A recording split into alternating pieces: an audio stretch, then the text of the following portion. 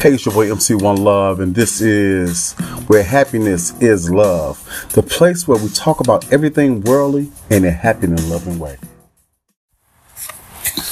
What's going on, everybody? It's your boy MC One Love, and right now you're into the podcast of Where Happiness is Love. And today we're going to talk about leadership. The reason why we're going to talk about leadership because I have 19 years experience in management. A lot of people don't know this. I actually started off being a supervisor at a very tender young age of 19. If you can believe that or not. Actually, I was a lead. I started off as a lead. And then when I turned 21, I became a supervisor over at Pace Bus Company. But I've been in management, I guess you could say management, since 1993 because I was a lead back down at the hospital where I first started my job, my very first job. So when I go to Pace and I become the supervisor of the inventory control. Basically, I was over myself and two other people inside of the warehouse because of it. I mean, in inventory, we house bus parts and everything like that.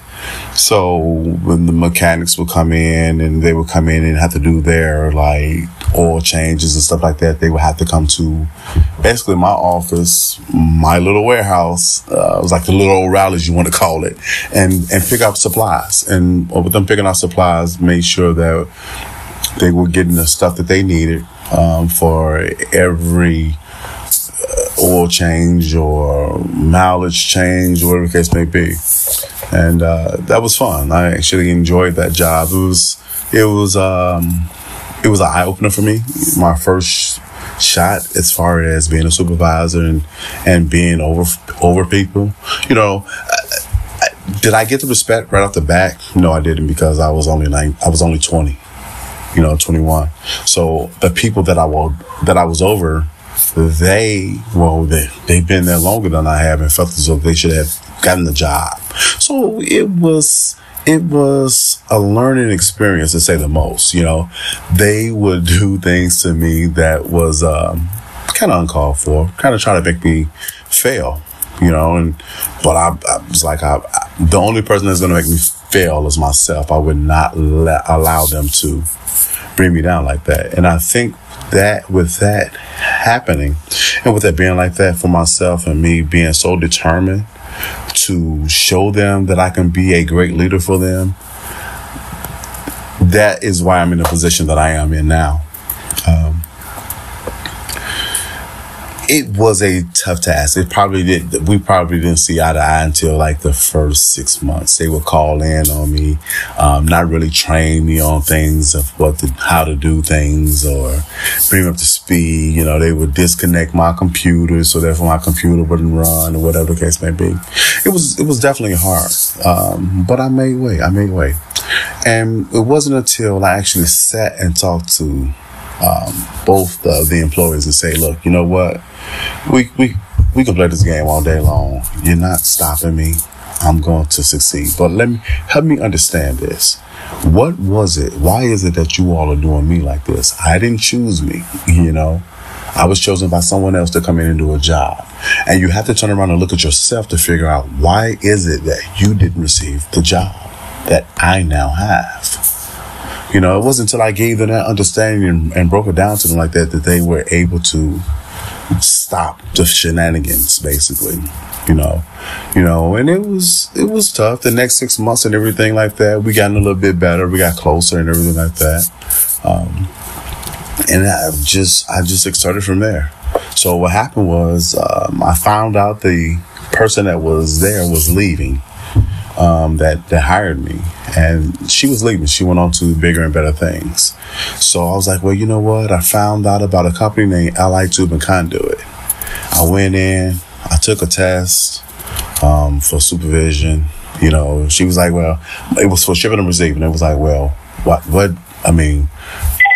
your experience? I had been in inventory at the hospital, knew shipping and receiving, because I had to go through all this stuff. I used to have to load trucks, unload trucks. Stuff like that, with the bus parts. So needless to say, I got the position. So when I got that position, I was actually hired and I had 35 people working under me. It was cool, very cool. Best job I ever had. I was there for 11 years. I got to adapt and be diverse because I had everyone working for me: blacks, whites, Hispanics, Asians. You know what I mean? It was an eye opener and very good for myself. These people would run through a brick wall for myself because of the way I treated them and how I showed them that I am just like you. You know, I used to come to work with slacks, button downs, shoes. I've always been a good dresser and everything like that. And guess what? I had a pair of gym shoes inside of my office. I put we either wear steel toes. I'm sorry. So I put on steel toes, but I had my extra clothes with me inside the car. I go out to my car, change my clothes up. Let's get to it. You know, hey, I would put the dunnage on the trucks for them because they had the low pipe. Put the dunnage on the truck, even jump on the truck and even load up trucks and everything like that. So especially during month end. Month end was always crazy because we would always average anywhere from, with just 2 doors, anywhere from 20 to 35 trucks a day. So now here I am. I'm over 35 people. We got to get these doors loaded. I have to do all the paperwork. I got to print out all the paperwork. I got to close out the doggone day. I enjoyed that job. It was the best job that I ever had. Moved from there, ended up getting laid off. You know what I'm saying? And I knew that I was a great leader because when they were talking about doing layoffs, my boss had to bring all of us into the office and was like, look, I'm not letting anyone go. I'm keeping everyone. No one's going. So there was another signing bonus. So if you turned in a sign and she said that, hey, you know what, I'll go ahead and leave, you know what I'm saying, voluntarily, resignation, they would give you another $5,000. So my boss was like, I'm not signing any paperwork. All right, cool, whatever, boss. Come to find out, he ended up having to let me go because I was the lowest man on the totem pole. But one of the best supervisors. When your boss have to bring you into an office, he sits you down and he's like, look, I'm sorry, man, that I got to do this. And he cries because he has to lay you off. Then you know that you're a damn good leader. I had no problems, no problem at all. He had the little man syndrome and everything like that, but I stood up to him. I wasn't going. And I think that's why he respected me so much because he would just walk over other people, but he couldn't walk over me because I knew my job. That's one thing as a leader, you have to know your job because how is it that you can help anybody else do what they need to do? You know, when you're talking about being a leader, you also have to know your people. It's not that you're getting to know their business and like that, but you have to know what makes them tick. What's going on with their lives? What's personal? You know what I'm saying? I had an open door policy. I had no problem with anyone coming to talk to me at all. You got something going on with you? Okay, let's talk about it. Let's get this on out the way so that we can get back to work. But I'm here for you. If you want to come back and talk to me later, I'm here for you. You have to show people that you are there for them. They are not a number. They are not a dollar sign. They are people. They are people that are there to make a living. So therefore, they can take care of their families. No different than you are. That's what makes a great leader. Being able to delegate, direct, and put people in the right place to get the job done. So therefore, everyone can go home. And that customer gets what they need. That's what makes a great leader.